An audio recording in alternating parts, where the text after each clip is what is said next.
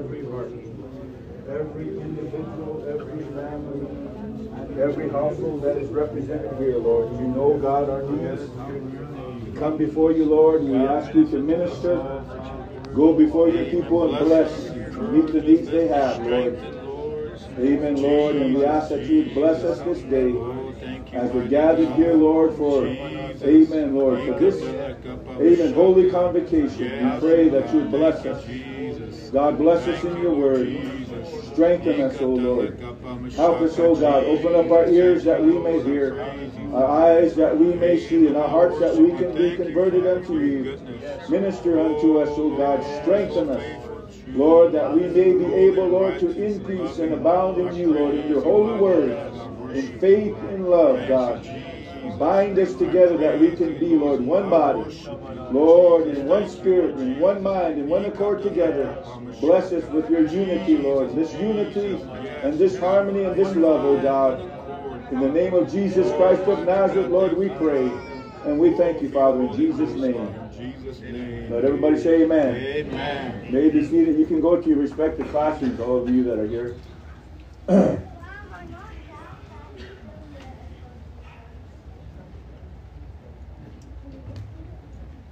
Good to see everybody else.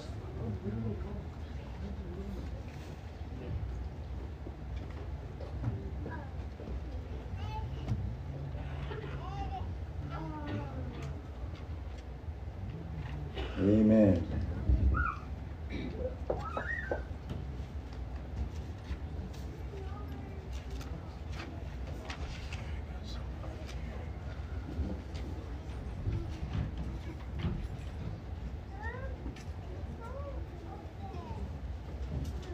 Well, hopefully this morning I can somehow, with the help of the Lord, impart some understanding, spiritual understanding to you, so that you can understand the Lord. You can understand certain things about yourself. I think that's really important for us. I believe it's imperative for our salvation. If you want to turn with me in your Bibles to the Gospel of John, chapter 14, we'll be looking at verses 5 and 6 this morning. Try to get through this within the time that we have. So I don't want to leave anybody behind, but I'm going to try to move at a really good pace. And there's a lot of, I guess, explanation and interpretation that has to take place. So bear with me. And so if you have it, say amen. Amen. Verse number 5, it says, Thomas saith unto him, Lord, we know not whither thou goest. And how can we know the way? This is an interesting question. Because actually, you can look at it maybe in two different ways. Thomas here is talking about knowing the way. Show us the way. We don't know where you're going, whether you're going. Of course, what Jesus was facing was the cross. Amen. And he was going to, in a few days after that, he was going to offer him up as a sacrifice. And so obviously that question, and for the purpose of trying to answer that question, he was asking him, we don't know which way to go. And this was all happening, this was all taking place so that mankind can finally have access to God. Amen. Jesus was going to break the barrier that sin had placed there between man and God through his flesh, so that we could have access to God. So that's what he was, I believe that's one of the reasons why he asked that question. We don't know where you're going. We don't know how to go. So Jesus this is what his answer was. He said, Jesus saith unto him, he said, listen to this. He said, I am the way. Amen. I am the way. I am the truth and the life. Amen. Pay attention to that. Mhm. He said, I am the way, I am the truth, and I am the life. No man cometh unto the Father but by me. Mhm. So he makes the declaration that he is the way, the truth, and the life, and no man can come unto the Father but by him. Amen. So when we think about what Jesus is saying here, and the statement he's making, he said, "There's no man can come to the Father but by me." Mhm. So the only way you can come to God, the only way you can have access and come into the presence of God is by me. Amen. Now, if you don't know this, and those of you that are,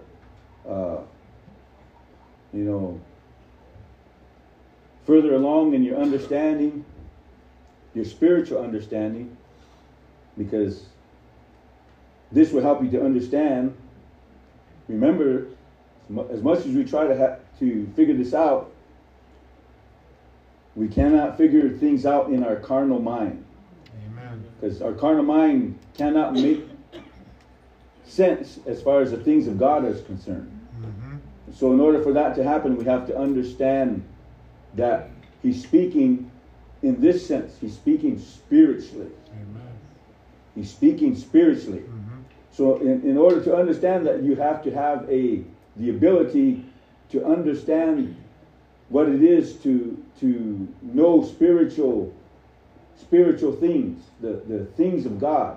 So you have to be spiritually minded. Mhm. Amen. Is that understandable? Amen.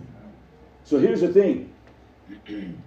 To be able to understand it, we're going to deal with, just maybe somehow to get you to kind of see and realize what's going on here. But this is basically based, what Jesus was talking about was basically based upon concept and principle. Mhm. Now, if you have a little difficult time understanding what that means, concept and principle. The concept is basically, when we talk about things, when we talk about concept, there's a certain way that we approach something. There's a certain way we try to understand something. Mhm. So what we do is we obviously give ourselves to it. We begin to open up our minds and our heart and our spirit to it so that we can understand what he's talking about. Of course, he's talking about here's a concept. This is how it's going to happen to you if you understand this concept. Mhm. So when you understand the concept, what's going to happen after that? You're going to find out that in this concept is principle. Mhm. Everybody lives by a principle. Amen. You do. Amen. You're influenced by something. Your whole everything about your life, it all pertains to whatever principle you live according to in your mind, whatever you believe. Mhm. That's the principle you live by. So you're living somebody's principles today. Amen. But this is the principle we're talking about. This principle is God's principle. Amen. So I want you to understand that this is something that will help us to basically come into that place of really knowing God, Amen. having access to God. Mhm. Okay? Amen. In Romans chapter 5, you can go there if you want to, in verses 1 and 2.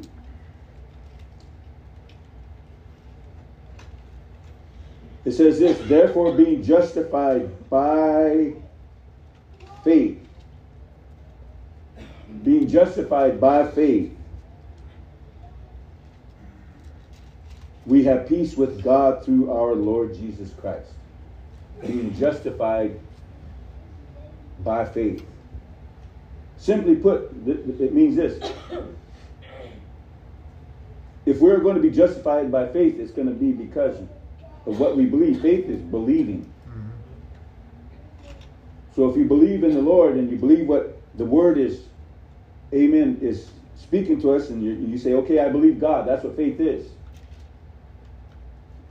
So you're justified by your faith. In other words, you're justified by believing the Word of God. So being justified by faith, we have peace with God through our Lord Jesus Christ. We're going to have peace with God because of our faith. Our faith is going to justify us with God. So we're going to have peace. By whom also, because of that, by whom also we have access by faith into this grace wherein we stand. So that gives us access. When we're justified by our faith, that gives us access by grace in wherein we stand and rejoice in hope of the glory of God. In other words, we're going to come to that place. This is what's going to bring us to God. This is what's going to bring us to Him, and so that we can have fellowship with Him. We can know Him. We can have a relationship.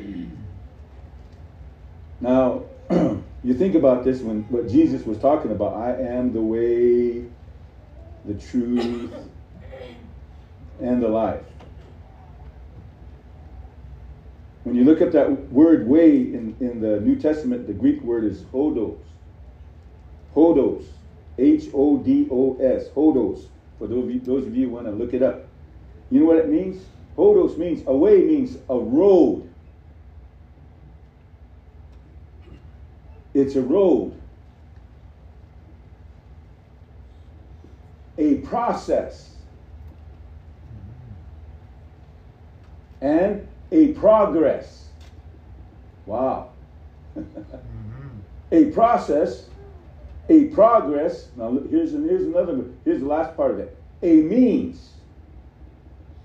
So when he's talking about the way, he's talking about the way being a road. It's a process, it's a progress, and it's a means. So he said, I am the way. I am the road. I am the process. I am the progress. I am the means. The way, the truth. The Greek word aletheia. A-L-E-T-H-E-I-A. Aletheia. Truth means this. This simply means this. Truth. And here's another portion of it. Reality. Amen. Truth, reality. Now listen to this. This is really important for you to understand this when he talks about truth. Something not concealed.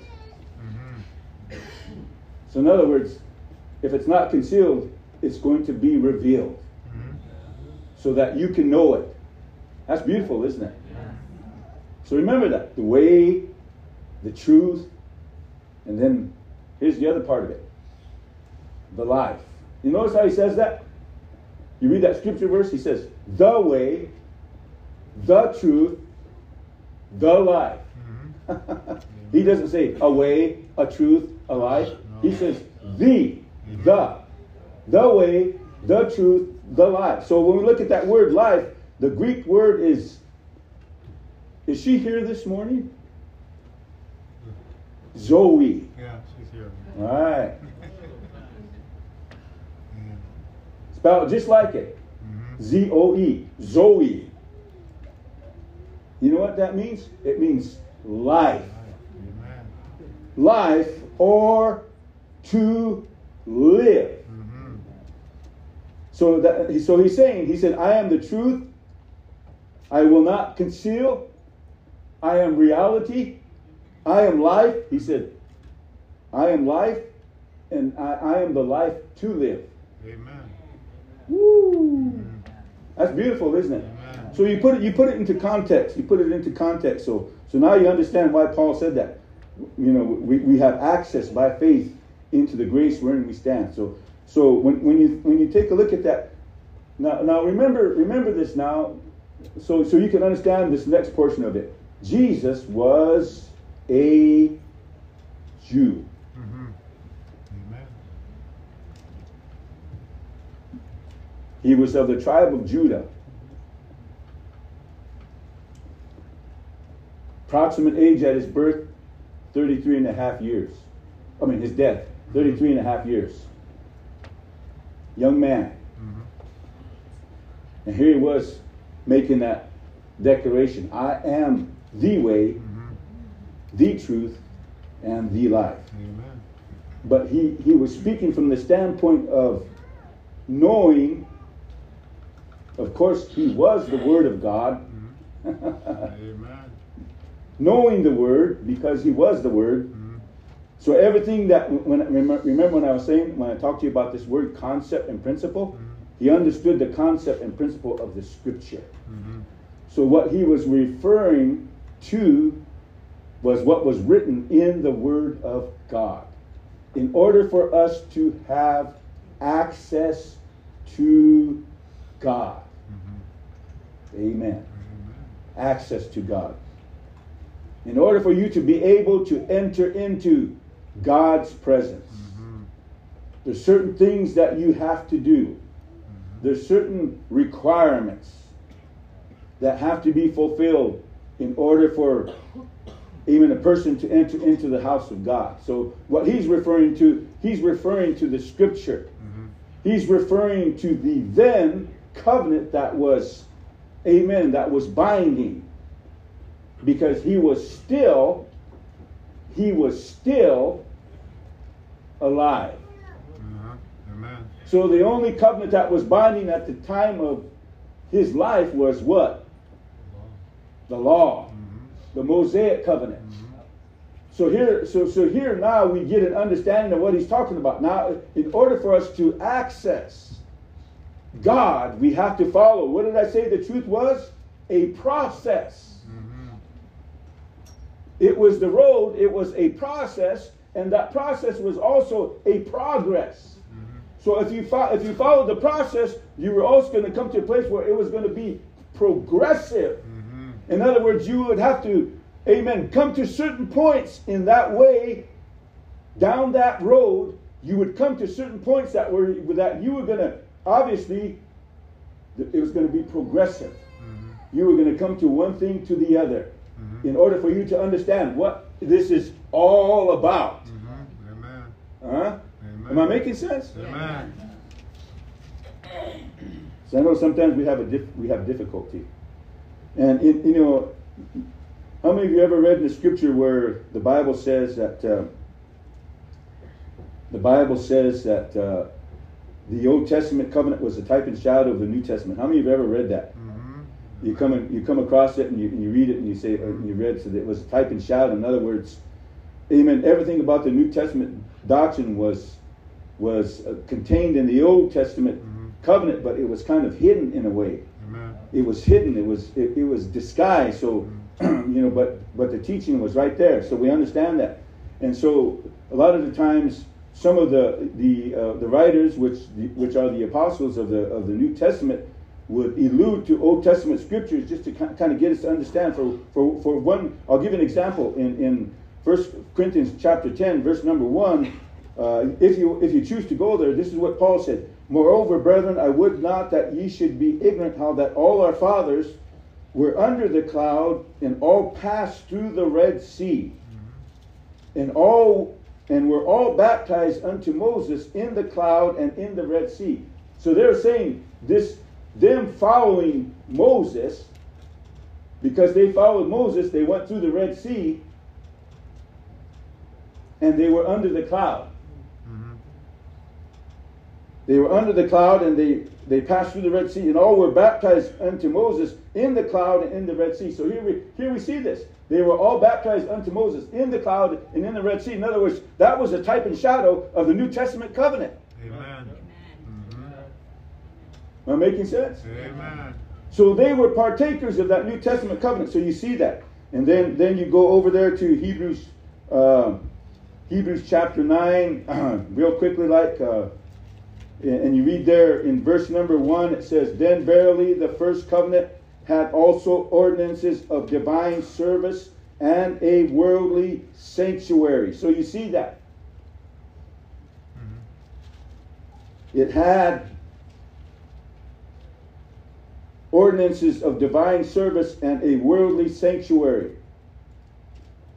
So they did everything in accordance to, and that's what Jesus was, basically he was coming from that standpoint of understanding what the concept and the principle of coming to God, what it was going to take. So that's what he was talking about. That's what he was referring to. Okay? Do I still have you? Amen. So when you think about entering into the presence of God, entering into your presence of God. Now let's talk about it from the Jewish standpoint. Mm-hmm. Whenever a Jew, of course, all the Jewish families were represented by the head of the family. Amen.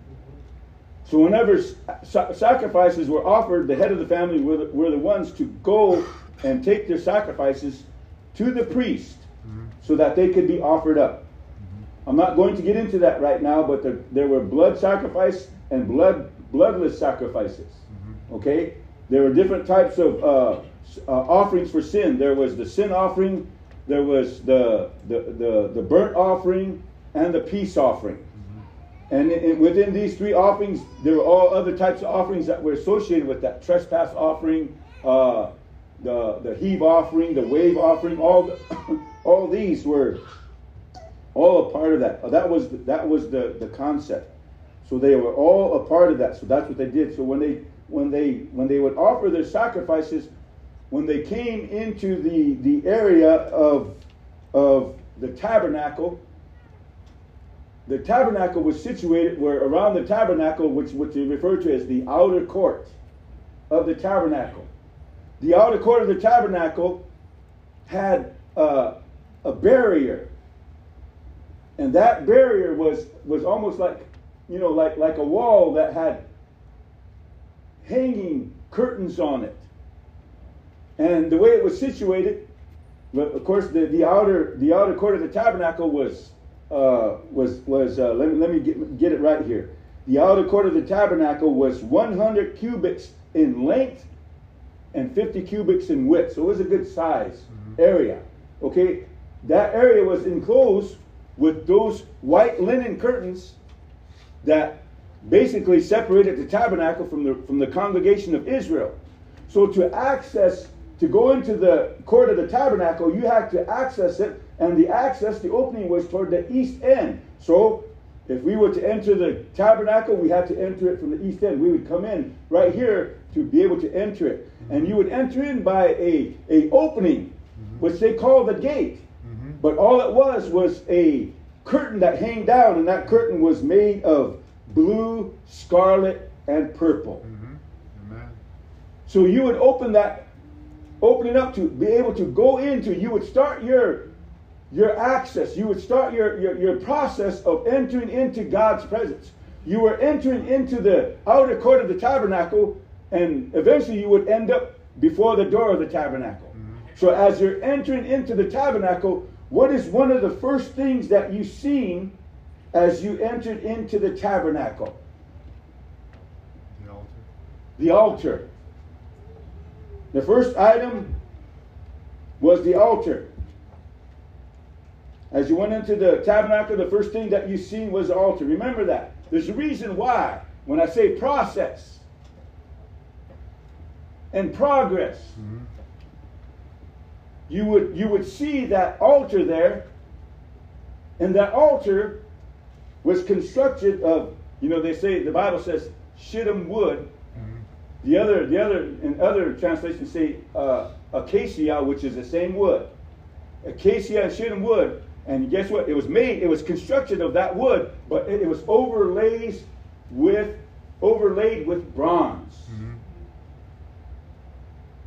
Okay? You read that in Exodus 20:24 if you want to go there. Exodus 20:24. You see this as he's talking about this piece of furniture. He says, where am I?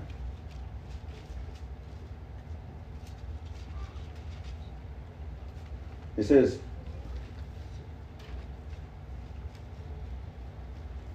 In verse 24, an altar of earth thou shalt make unto me, and shalt sacrifice thereon thy burnt offerings and thy peace offerings, thy sheep and thy oxen. In all places where I record my name, I will come unto thee, and I will bless thee. So he says, look what he says.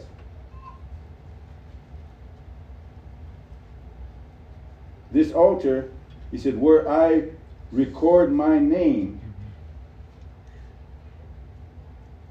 I will come unto thee.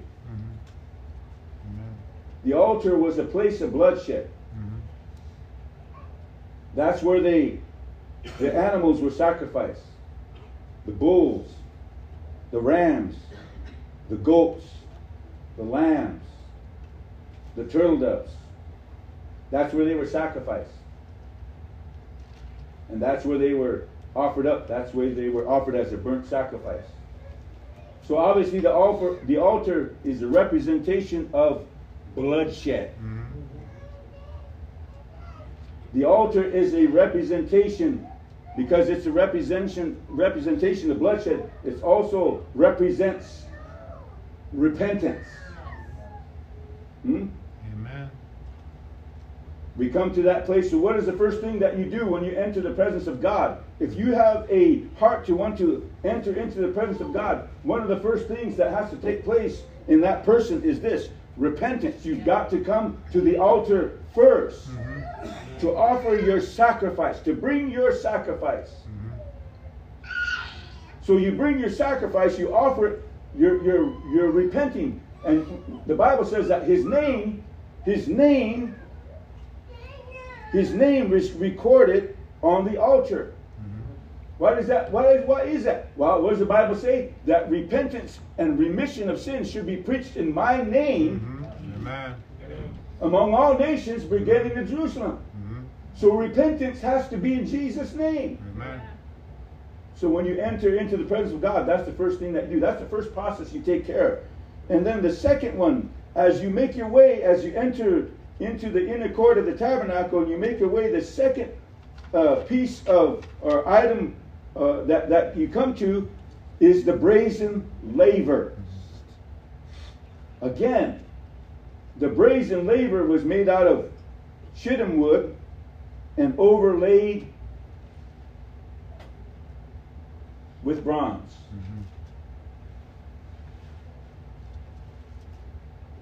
Okay? So you go there, you can go there with me in Exodus chapter 30.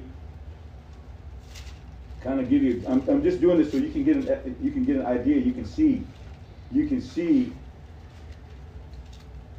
what we're talking about as far as in 30, verse number 18, it says, thou shalt also make a laver of brass, and his foot also of brass, to wash withal, and thou shalt put it between the tabernacle of the congregation and the altar. So it was situated between the altar and the tabernacle. And thou shalt put water therein, and Aaron and his sons shall wash their hands and their feet thereat. When they go into the tabernacle of the congregation, they shall wash with water, that they die not. Or when they come near to the altar to minister, to burn offerings made by fire unto the Lord. So they shall wash their hands and their feet, that they die not, and it shall be a statute forever to them, even to him and to his seed, therefore his seed throughout their generations. So in other words, he said, you need to wash. When Aaron and his sons come to the laver, before they begin any process of ministry, they need to wash at the laver. Amen. Before they go to the altar, they need to wash at the laver. Whoever doesn't wash at the laver, he says, amen, that soul's going to be cut off. They need to wash their hands and their feet, that they die not. He said, it's a statute forever to them, even to him and to his seed throughout their generation. Go to Exodus 38. In Exodus 38, you see there in verse number 8, it says, and he made the laver of brass, and the foot of it brass, and of the looking glasses of the women assembling, which assembled at the door of the tabernacle of the congregation. So here's the thing. When they built the laver, when they constructed it, in the center of that laver, and it was just like a, anybody know what a trough is? Okay, the trough was circular, and in the center there was kind of like a pedestal or pillar, and along that pillar they attached all these looking glasses, in other words, mirrors. Mm-hmm. So when you approach to wash, guess what you could do? You could look at yourself. Mm-hmm. You could see your own reflection while you're washing. What does that mean? When we come to God, God will always show us who we are. Amen. We will always see ourselves as God sees us. That's what it means by looking into that looking glass. We can look at ourselves, see our true reflection. Amen. And of course, the importance of washing. That's New Testament water baptism. Amen. Being baptized in Jesus' name. Remember, this is a process, and this is progressive. It's a progress. So the altar, then the laver. Now, I want you to understand something. This is beautiful. We have just went through the articles of furniture, the items on the outside of the tabernacle, situated in the inner court. The brazen altar and the brazen laver. Now you notice something. As you progress and as you want to enter into the tabernacle itself, you're going to leave these items. But here's the thing. Look at the difference between what is situated on the outside and then what is situated on the inside. Because once they made and they took those steps and they fulfilled God's word and they were able to access into the tabernacle itself, all the items inside the tabernacle, when you left the brazen laver and you entered, and here's the thing, when they entered into the tabernacle, there was a curtain that you had to walk through to enter in. That curtain was constructed of the same material that you had to enter in when you entered in the outer court of the tabernacle. The same type of curtain that was constructed of, what did I say they were? Blue, scarlet, purple. Okay, there's a reason why there's that color. But when you enter in, you entered into the area of the tabernacle. Remember, the tabernacle basically had two rooms. So that first room that you entered into after you left the laver was the holy place. So you entered into the holy place. And the first place that you stopped while you entered into the holy place, as far as God's order was concerned, you came to the table of showbread.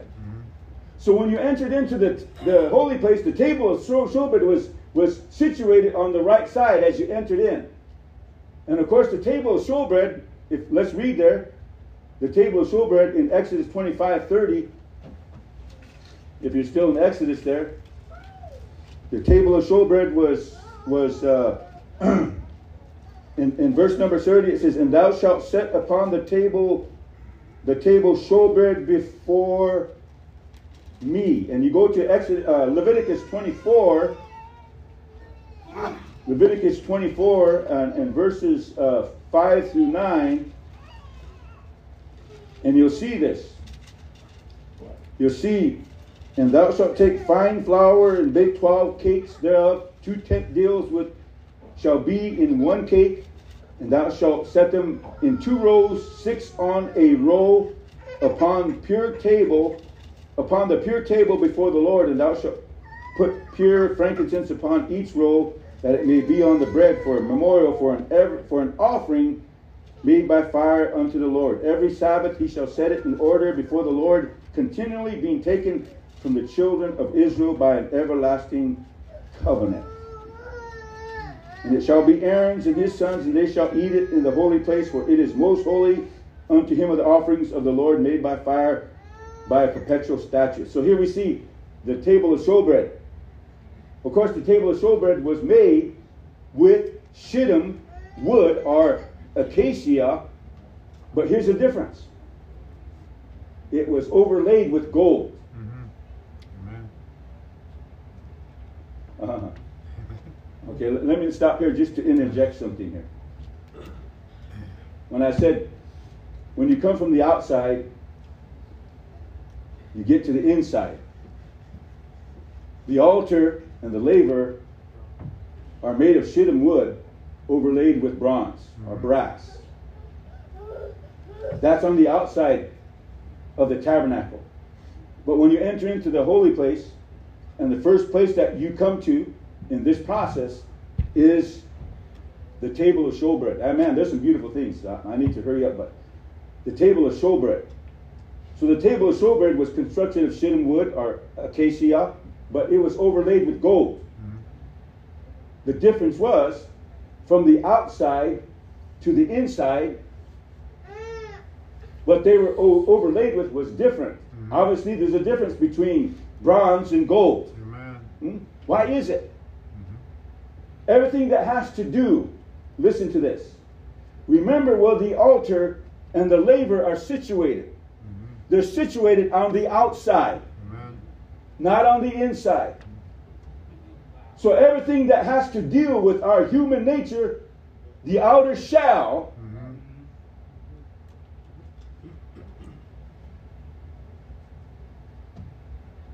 is never covered with gold. Amen. It's represented by bronze. Why? Because of sin. Amen. Because of the sin that has to be, amen, washed away. Because of the sin that has to be dealt with. Did you realize something? You and I are still human beings. We're still mortal beings. Amen. We can still fall to sin if we allow our carnal nature to get a hold. We can still fall to sin. Amen. Which is not good. Amen. Paul said, shall we continue in sin that grace may abound? God forbid.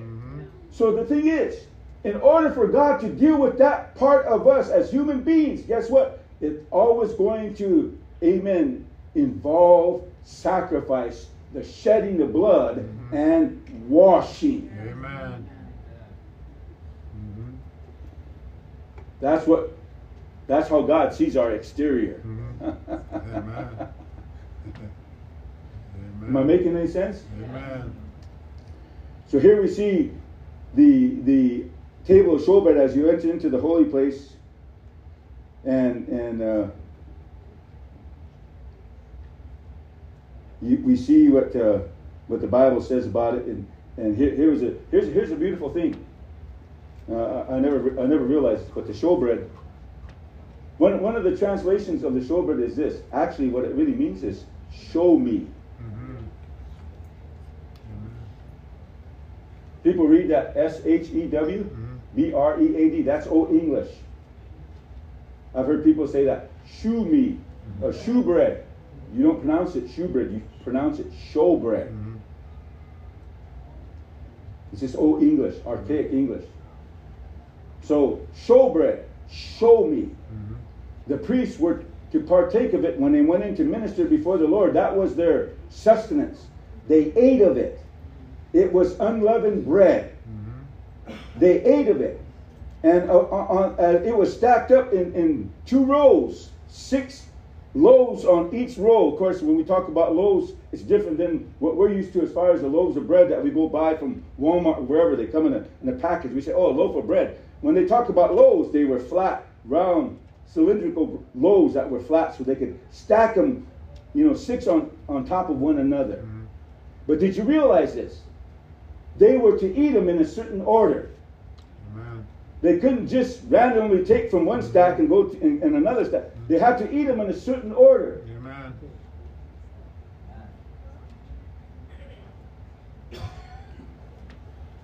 And they were renewed. Mm-hmm. They were renewed every Sabbath. Mm-hmm. So a new batch was put in on that table. But this is what the priests ate so that they could have the strength and the energy to minister before God. Mm-hmm. Okay? But here's the other thing. Jesus is talking about this, and go with me to the book of John. Remember, I said this all has to do with concept and principle. And Jesus is talking about it, and he's talking about this, and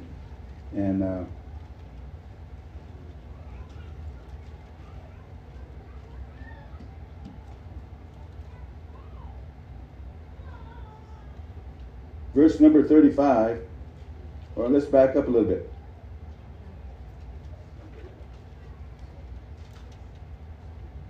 He says in verse number 32, Then Jesus saith unto them, Verily, verily, I say unto you, Moses gave you not that bread from heaven, but my Father giveth you the true bread from heaven. For the bread of God is he which cometh down from heaven, and giveth life unto the world. Mm-hmm. Then said they unto him, Lord, evermore give us this bread. Mm-hmm. Jesus said unto them, I am the bread of life. He that cometh to me shall never hunger, and he that believeth on me shall never thirst. Mm-hmm.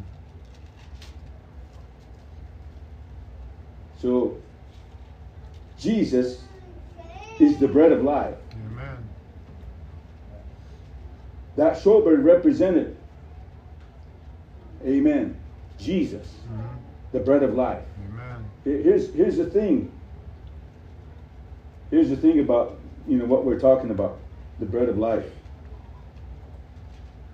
Of course, it was made without leaven, so it wasn't leavened bread, representing him being sinless, mm-hmm. but giving us strength. God's word giving us strength when we ingest it. Look what the Bible says. They were instructed to put frankincense on the showbread. They seasoned it with frankincense. Mm-hmm. So when they ate of it and they tasted that frankincense, you know what frankincense does?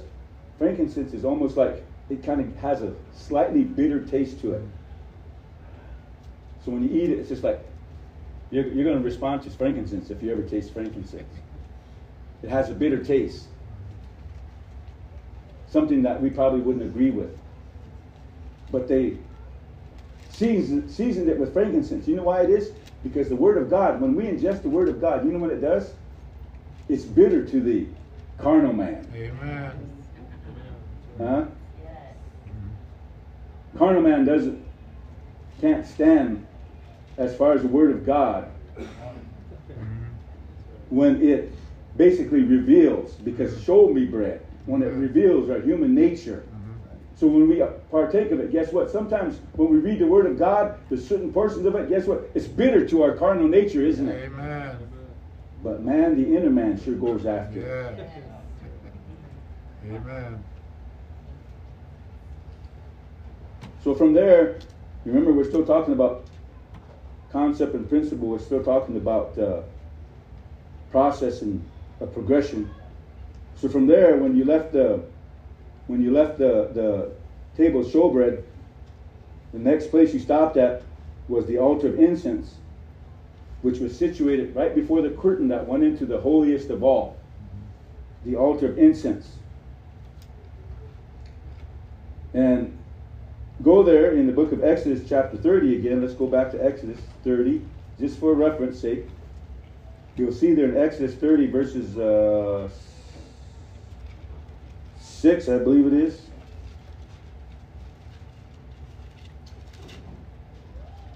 It says, and thou shalt put it there before the veil that is by the ark. He's talking about the altar of incense.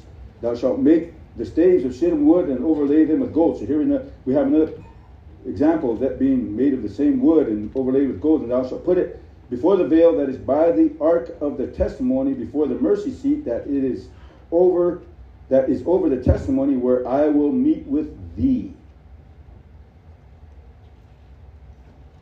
So here we see, and Aaron shall burn thereon sweet incense every morning when he dresseth the lamps, he shall burn incense upon it.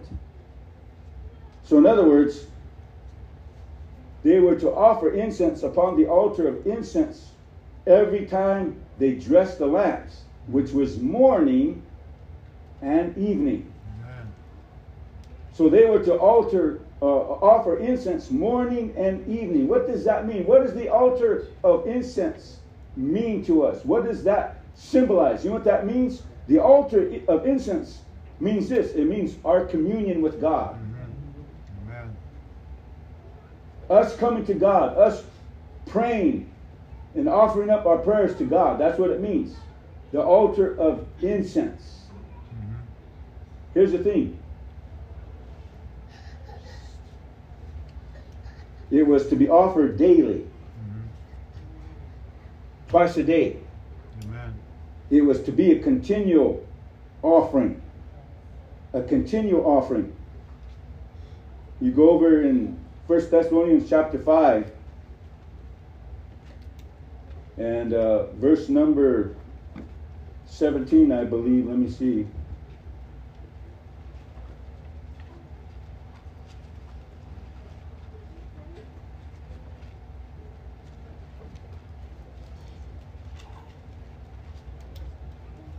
He says, pray without ceasing.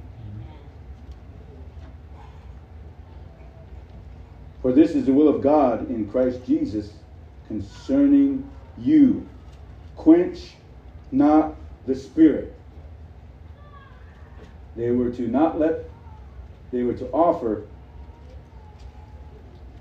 that incense on the altar of incense morning and evening. Pray without ceasing. So we understand what that means as far as prayer is concerned. So after you left the altar of incense, then you moved over to the candlesticks, which were on the left side of the holy place. The golden candlesticks also they were made of shittim wood and overlaid with gold. In Exodus chapter 25, here we see a reference to the instruction to Moses concerning the golden candlesticks. And we'll be reading right around verse number 31. It says, and thou shalt make a candlestick of pure gold, of beaten work shall the candlestick be made. His shaft and his branches, his bowls, his knops, his flowers shall be of the same.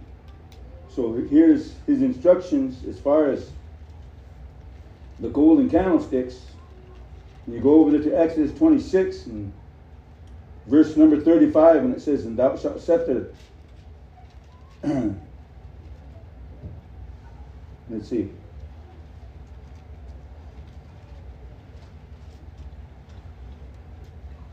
Yeah, and thou shalt set the table without the veil, and the candlestick over against the table on the side of the tabernacle toward the south, and thou shalt put the table on the north side. So he's talking about the placement of the showbread and the candlesticks, but the candlesticks were situated on the south side, which is the left side of the tabernacle. So you can see that. Exodus 27, 20 and 21, it says this, and thou shalt command the children of Israel that they bring thee pure olive oil, beaten for the light, to cause the lamp to burn always. In the tabernacle of the congregation without the veil, which is before the testimony, Aaron and his sons shall order it from evening to morning before the Lord. It shall be a statute forever unto their generations on behalf of the children of Israel. So here we see the instructions given as far as, amen, the golden candlesticks. And the golden candlesticks was the source for the priest, was the source of life for the priest inside the holy place. because everything else was covered up with the outer skins and everything. So there was no natural light inside the holy place or the Holy of Holies. So the golden candlesticks was what gave the priest light to be able to see, to minister before the Lord. Amen. It was their light source. Mm-hmm. It's beautiful, isn't it? Amen. You go over there to John chapter 1. Hopefully this is the right scripture verse. John chapter 1, Gospel of John chapter 1. You'll see this in verse number 6.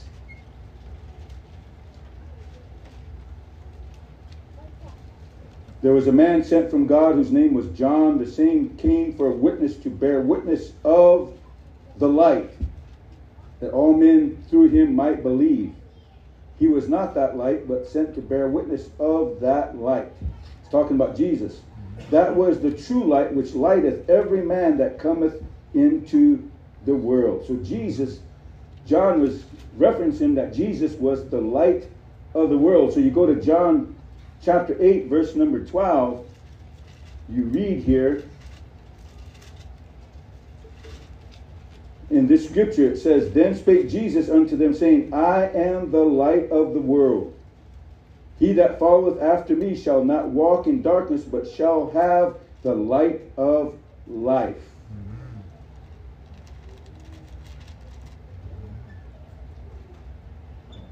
Okay, I need to move on because we're running out of time.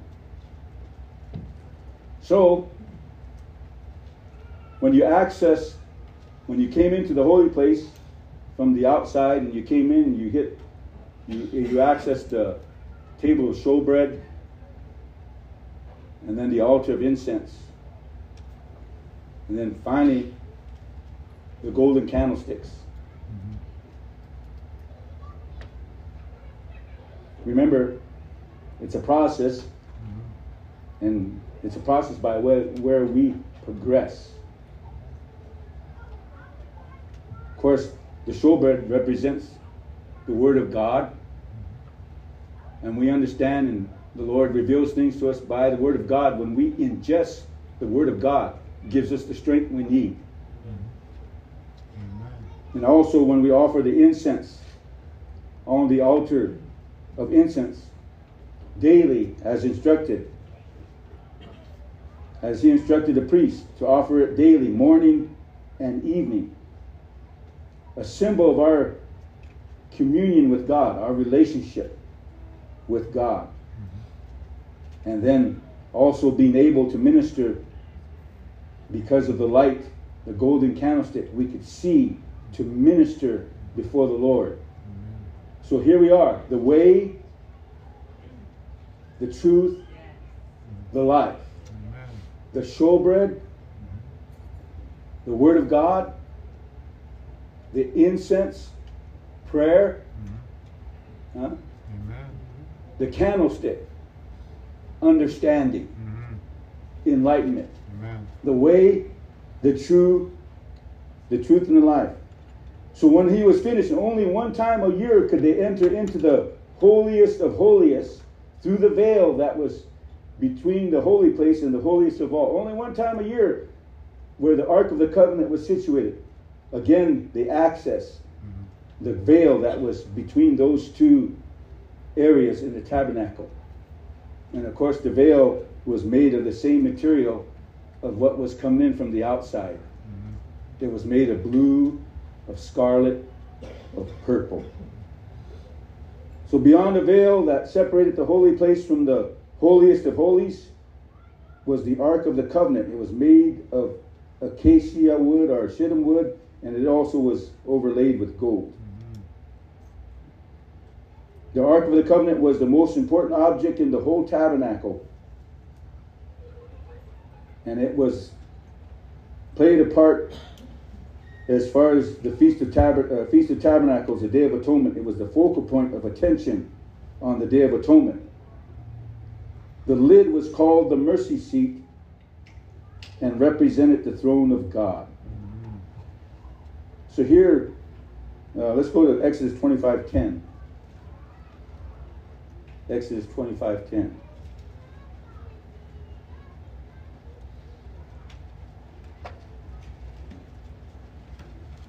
And they shall make an ark of shittim wood, 2 cubits and a half shall be the length thereof, and 1 cubit and a half the breadth thereof, and 1 cubit and a half the height thereof. Verse number 17, and thou shalt make a mercy seat of pure gold, 2 cubits and a half shall be the length thereof, and 1 cubit and a half the breadth thereof. In verse number 22 it says, and there will I meet with thee, and I will commune with thee from above the mercy seat, from between the 2 cherubims which are upon the ark of the testimony, of all things which I will give thee in commandment unto the children of Israel. So here we see the instructions concerning the Ark of the Covenant. And the Ark was only able to be accessed on one day of the year. That was the Day of Atonement, when they made atonement for the sins of Israel. So we see that. Scripture verse, one more scripture verse, Hebrews chapter 9. Go with me to the book of Hebrews chapter 9. And you see this in Hebrews chapter 9, verses 3 to 7. It says this, and after the second veil, the tabernacle which is called the holiest of all, which had the golden censer and the ark of the covenant overlaid round about with gold, wherein was the golden pot that had manna, and Aaron's rod that budded, and the tables of the covenant, and over it the cherubims of glory shadowing the mercy seat, of which we cannot now speak particularly. Now when these things were thus ordained, the priest went always into the first tabernacle, accomplishing the service of God. He's talking about the holy place. But unto the second went the high priest alone once a year, that's the holiest of all, not without blood, which he offered for himself and for the heirs of the people. The Holy Ghost, this signifying that the way into the holiest of all was not yet made manifest, while as the first tabernacle was yet standing. So we see that